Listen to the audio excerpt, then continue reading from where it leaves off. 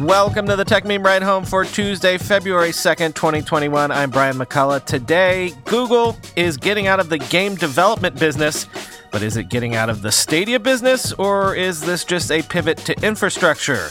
Apple acknowledges that COVID has basically hobbled Face ID, Uber gets into the liquor delivery business, and Amazon's plans for its HQ2 architecture shows at least somebody in Silicon Valley is not buying the remote work hype. Here's what you missed today in the world of tech.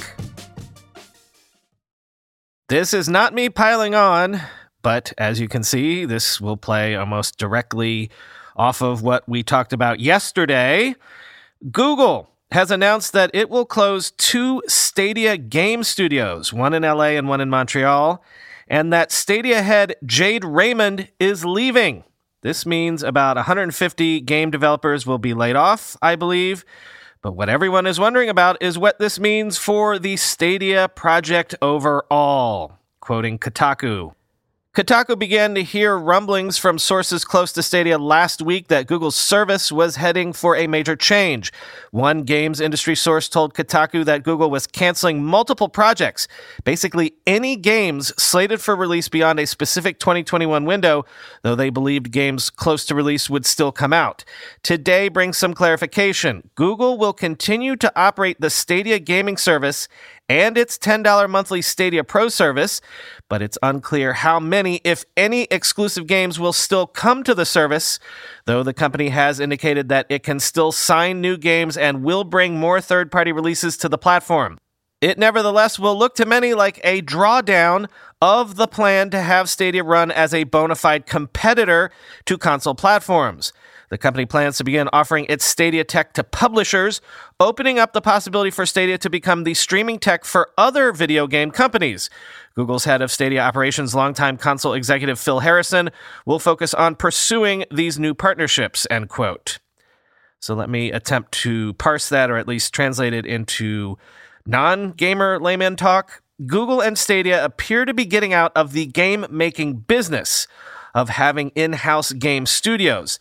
The plan apparently is to now focus on offering Stadia directly to publishers, aka other gaming platforms, alongside offering Stadia Pro to the public. So that kind of makes sense because, as I've said before, Google internally, at least I've heard, largely thinks of Stadia as the raison d'etre for Google's entire Google Cloud initiatives, or at least maybe vice versa. Point is, Stadia is largely a justification for Google's continued huge investments in cloud stuff, even though Google's cloud projects are significantly behind Amazon and Microsoft, at least as being leaders in this field. And remember, Google is in cost-cutting mode, it seems like. So on the one hand, this actually makes a ton of sense. As David Ruddock tweeted, quote, "With Stadia potentially becoming a back-end service, I think this may illuminate where cloud gaming is headed. Existing storefronts and publishers continue to dominate, but can now offer stream-only games at a reduced cost to widen their audience. I can definitely see a future where you'll be able to buy Far Cry 16 on Steam, but there's now a $40 stream-only version that lets you have the whole game, but streamed at 1080p, with the option to unlock local play at an additional cost," end quote. In other words, Google makes a play for its cloud business to be the back-end piping for the future of the entire gaming industry. But at the same time, can you trust Google? If you'll recall, when Stadia launched not that long ago, what was it, 13 months or something, game studios were vocal about being wary of developing for Stadia for this very reason. For Stadia maybe becoming yet another project that Google would abandon in a few short years. This news would only exacerbate that thinking, wouldn't it?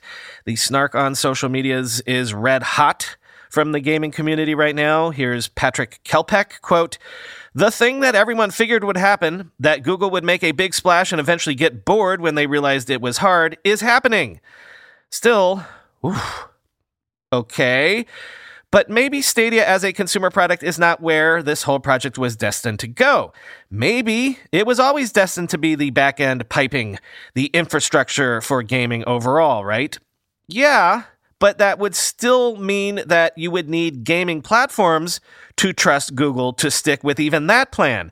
And if they look over at their studio gaming brethren, would you take the gamble of investing a ton of money and risking your entire business on Google's constancy or lack thereof? I know I wouldn't.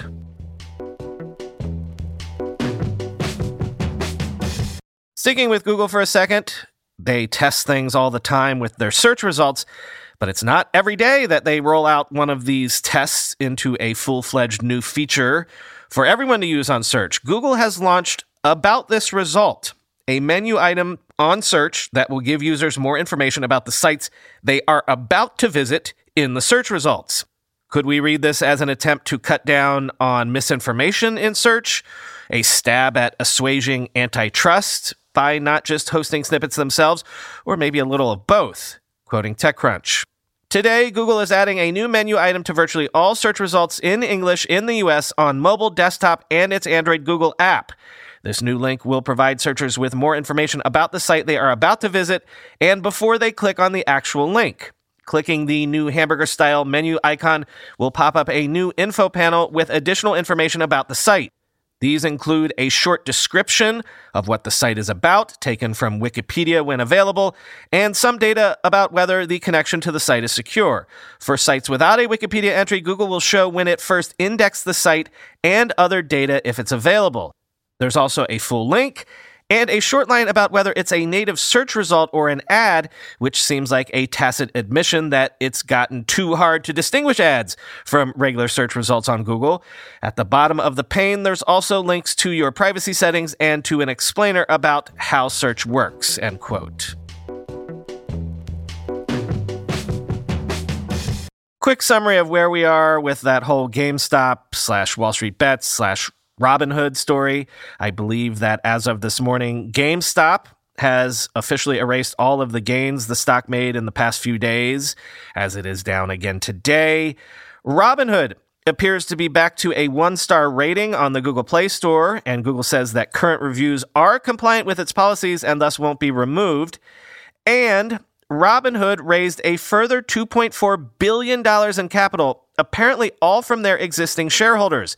This comes just days after they raised that $1 billion that I told you about in order to keep the lights on. So $3.5 billion raised by Robinhood in a couple days, meaning that in the last 2 days alone, Robinhood has raised more money than it had in its previous 8 years of existence. Not sure if that should reassure people about their business going forward or not, quoting the Wall Street Journal. With billions of dollars in fresh funding, Robinhood should be better positioned to cover higher collateral requirements in the future, unless investors' mania exceeds all expectations. New and existing Robinhood shareholders participated in the deal, which is structured as a note that conveys the option to buy additional shares at a discount later, a person familiar with the matter said. Robinhood's collateral requirements have fallen since Thursday, the person said, indicating that the company's restrictions on buying some stocks dampened the overall riskiness of its customers' trading activity. DTCC also returned a portion of the additional money Robinhood had to post on Thursday, the person said. Robinhood has since loosened many of the buying limits put in place last week. At one point, the list of restricted stocks had swelled to more than 50. On Monday afternoon, Robinhood had buying limits on 8 popular stocks, including GameStop, end quote. Finally, Politico is reporting that Robinhood CEO Vlad Tenev is expected to testify before the House Financial Services Committee in a panel hearing on February 18th. So put that on your calendar. Isn't AOC on that committee? I do believe she is.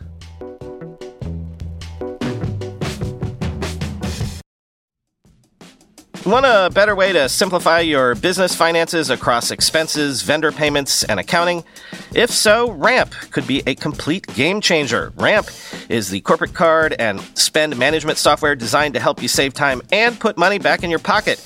Ramp gives finance teams unprecedented control and insight into company spend. With Ramp, you're able to issue cards to every employee with limits and restrictions and automate expense reporting so you can stop wasting time at the end of every month. Ramp's accounting software automatically collects receipts and categorizes your expenses in real time so you don't have to. You'll never have to chase down a receipt again, and your employees will no longer spend hours submitting expense reports. The time you'll save each month on employee expenses will allow you to close your books 8 times faster. Ramp also saves you money. Businesses that use Ramp save an average of 5% the first year. Ramp is easy to use. Get started, issue virtual and physical cards, and start making payments in less than 15 minutes, whether you have 5 employees or 5,000. And now, get $250 when you join Ramp. Just go to ramp.com/techmeme. Ramp.com/techmeme, ramp.com/techmeme. When you go through airport security, there's one line where the TSA agent checks your ID and another line where a machine scans your bag. The same thing happens in enterprise security, but instead of passengers and luggage, it's end users and their devices. These days, most companies are pretty good at the first part of the equation where they check user identity, but user devices can roll right through authentication without getting inspected at all. In fact, 47% of companies allow unmanaged, untrusted devices to access their data. That means an employee can log in from a laptop that's had its firewall turned off and hasn't been updated in 6 months, or worse, that laptop might belong to a bad actor using employee credentials. Collide finally solves the device trust problem. Collide ensures that no device can log into your Okta-protected apps unless it passes your security checks. Plus, you can use Collide on devices without MDM, like your Linux fleet, contractor devices, and every BYOD phone and laptop in your company. Visit collide.com/ride to watch a demo and see how it works. That's KOLIDE.com/ride. As a professional welder, Shayna Ford uses Forge FX to practice over and over, which helps her improve her skills. The more muscle memory that you have, the smoother your weld is. Learn more at meta.com/metaverseimpact. Apple has released the first iOS 14.5 beta, which has a new feature in it that will let users unlock their iPhones using Face ID while wearing a mask so long as said user is also wearing an Apple Watch. Quoting Engadget, "So long as the watch itself is already unlocked, you'll just need to look at your iPhone as usual. After that, you'll get a haptic buzz on your wrist letting you know the unlock was successful. As we understand it, the feature, which must be manually enabled before use, allows Face ID to proceed with an unlock despite much lower facial recognition accuracy because the nearby watch has already been authenticated. You'll also be able to lock your phone from your Apple Watch, though it's worth noting that all other actions that might rely on a face unlock, like, say, approving an App Store purchase, can't be handled this way." Given the need for frequent mask use, Apple has attempted to address this issue last May with an update that prompts Face ID to more quickly kick users into their passcode input screen when their faces are obscured. While a good idea in theory, the change wasn't particularly elegant in practice. Users have frequently been left waiting while iOS seemingly decides what to do. With all of this in mind, it's little surprise that Apple is reportedly testing optical in-display fingerprint sensors that could debut in iPhones as soon as this year, end quote. So that is kind of depressing that Apple is acknowledging that wearing face masks is probably something that's going to be with us for a while yet. Although also, even after COVID is vanquished, hopefully, don't you feel like we'll be wearing masks a lot more anyway? Like, why would I ever take the subway again during flu season without putting a mask on? Why would you ever just, hey, my coworker is sitting across from me with an obvious cold, and that's cool. We'll just wait until I catch her cold. No, we're all going to be wearing masks a lot more than we ever did, at least in the West, I would think. But also, I can already supposedly turn on and log into my Mac with my Apple Watch, except for the fact that basically that never, ever works. So we'll see about this. And also, a note that iOS 14.5 is also bringing Xbox Series S/X and PlayStation 5 controllers to iPhones and iPads. Uber says it is buying alcohol delivery startup Drizzly for $1.1 billion in cash and stock. Drizzly co-founder and CEO Corey Rellis is expected to remain with Uber. Quoting Dan Primack at Axios, This could represent a strategic departure for Uber in that Drizzly doesn't hire delivery drivers itself.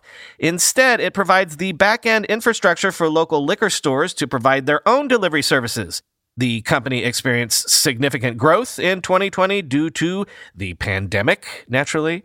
Drizzly has raised $85 million in venture capital since being founded in 2012. Investors include Polaris Ventures, Tiger Global, and Avenir Growth Capital, end quote. Now, the larger interesting thing here, at least to me, is, does this represent a continued move by Uber toward becoming a delivery service first? Someone on Twitter recently, sorry, I didn't fave it, so I don't remember who, pointed out that both Uber and Lyft, while their rideshare businesses remain down something like 70%, have nonetheless seen their stocks go up like 3x over the last 6 months or so. So, I mean, if they just shrugged off their legacy ride-hailing businesses, what would that do to their stocks? I'm being slightly glib and snarky by saying that, but at the same time, remember, the goal was to eventually get rid of drivers entirely by moving to self-driving cars, and that's off the table now for Uber, as we know, so maybe it's not too cute after all. Maybe they've just got to pivot strategically somehow, and delivering food and burritos seems to be the growth industry of the moment. Speaking of cars, our buddy Ming-Chi Kuo has yet more whispers on the Apple car and the whole will they or won't they tie-up with Hyundai. Kuo says Apple wants to use Hyundai's eGMP battery electric vehicle platform. That's the skateboard that Apple wants to use going forward, and that's why they're interested in tying up with Hyundai. But even if they do, Apple could still build their cars in association with others, say GM or European manufacturer PSA, quoting Apple Insider. Unveiled in December, eGMP is a dedicated battery electric vehicle, or BEV, platform that consists of up to 2 motors, 5-link rear suspension, integrated drive axle, battery cells, charging system, and other rolling chassis components. According to the company, the system has a maximum range of about 310 miles on a full charge and can be charged up to 80% within 18 minutes. Acceleration for a high-performance configuration is quoted at 0 to 60 in less than 3.5 seconds, with a speed ceiling of 160 miles per hour. Hyundai intends to use eGMP as a foundation for a variety of models set to debut under both its flagship and Kia brands this year. Like past rumors, Kuo believes Apple will farm out parts manufacturing and assembly to established automakers. EVs contain about 40 to 50 times more parts than a smartphone, the analyst points out, suggesting Apple will need to rely on existing automaker resources if it hopes to create a functional car on time. The tech giant will not be able to build out its own automotive supply chain, as it has done for devices like iPhone, iPad, and Apple Watch, without incurring significant delays. Quote, Apple's deep collaboration with current automakers, Hyundai Group, GM, and PSA, who have extensive development, production, and qualification experience, will significantly shorten the Apple Car development time and create a time-to-market advantage, Kuo writes. We believe that Apple will leverage current automakers' resources and focus on self-driving hardware and software, semiconductors, battery-related technologies, form factor, and internal space designs, innovative user experience, and the integration with Apple's existing ecosystem, end quote. Given a longer development lead time, higher validation requirements, more complex supply chain, and very different sales and after-sales service, Kuo does not anticipate a so-called Apple Car to hit roads until 2025 at the earliest. That date is still considered aggressive for a tech company making its first foray into a new industry, end quote. So to sum up the recent rumors on this front, Hyundai is a very insular company. It does not want to become merely a dumb contract manufacturer to Apple. Fine. Apple just wants their platform. Might this be a way to thread the needle? And finally today, it's not often we get to talk about architecture on this show, but Amazon has unveiled plans for part of its HQ2 headquarters in Virginia, including 3 22-story office buildings and what is being called the Helix, a 350-foot building with trees and spiraling outdoor walkways that will twist up the building all the way to the top. Also, there will be an outdoor amphitheater, a dog run, and parking for 950 bicycles, quoting the Wall Street Journal. Amazon, which is unveiling the designs on Tuesday, said the cluster of new office and retail buildings will accommodate around 13,000 employees with room for more. The project is part of Amazon's more than $2.5 billion, 25,000-employee office campus, which the Seattle-based company calls its second headquarters. The plans for the second phase of Amazon's buildings are set to go through a public review process, and the company hopes to break ground early next year. A pair of office buildings for around 12,500 employees are already under construction down the street from the planned second phase development. The first buildings of the second phase are set to be completed in 2025. Amazon's new campus is the latest in a growing line of outdoorsy office projects as companies try harder to offer a pleasant work environment and appeal to eco-conscious employees.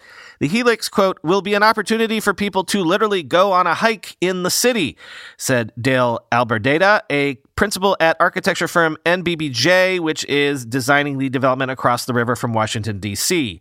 Plans for inside the building also call for plenty of greenery, along with meeting space, offices, and studios for artist residency programs. You feel like you're in a lush garden in the middle of winter in D.C., Mr. Albereda said of the interior design, end quote. I continue to move back and forth on the whole idea of if remote work is the future or not. Every time I get set on one side of the argument, I read something else that makes me reverse course and go entirely back to the other side of the argument. So I do think it's interesting to note that Amazon, at least, is still committing to making offices that are cool enough for people to actually want to come into work. Amazon wants you to come into the office, I guess, unless that whole HQ2 thing is just some huge sunk cost for them that they just have to follow through with at this point, no matter what. Who knows? Anyway, click through on the story link for pictures, because it's a cool-looking building.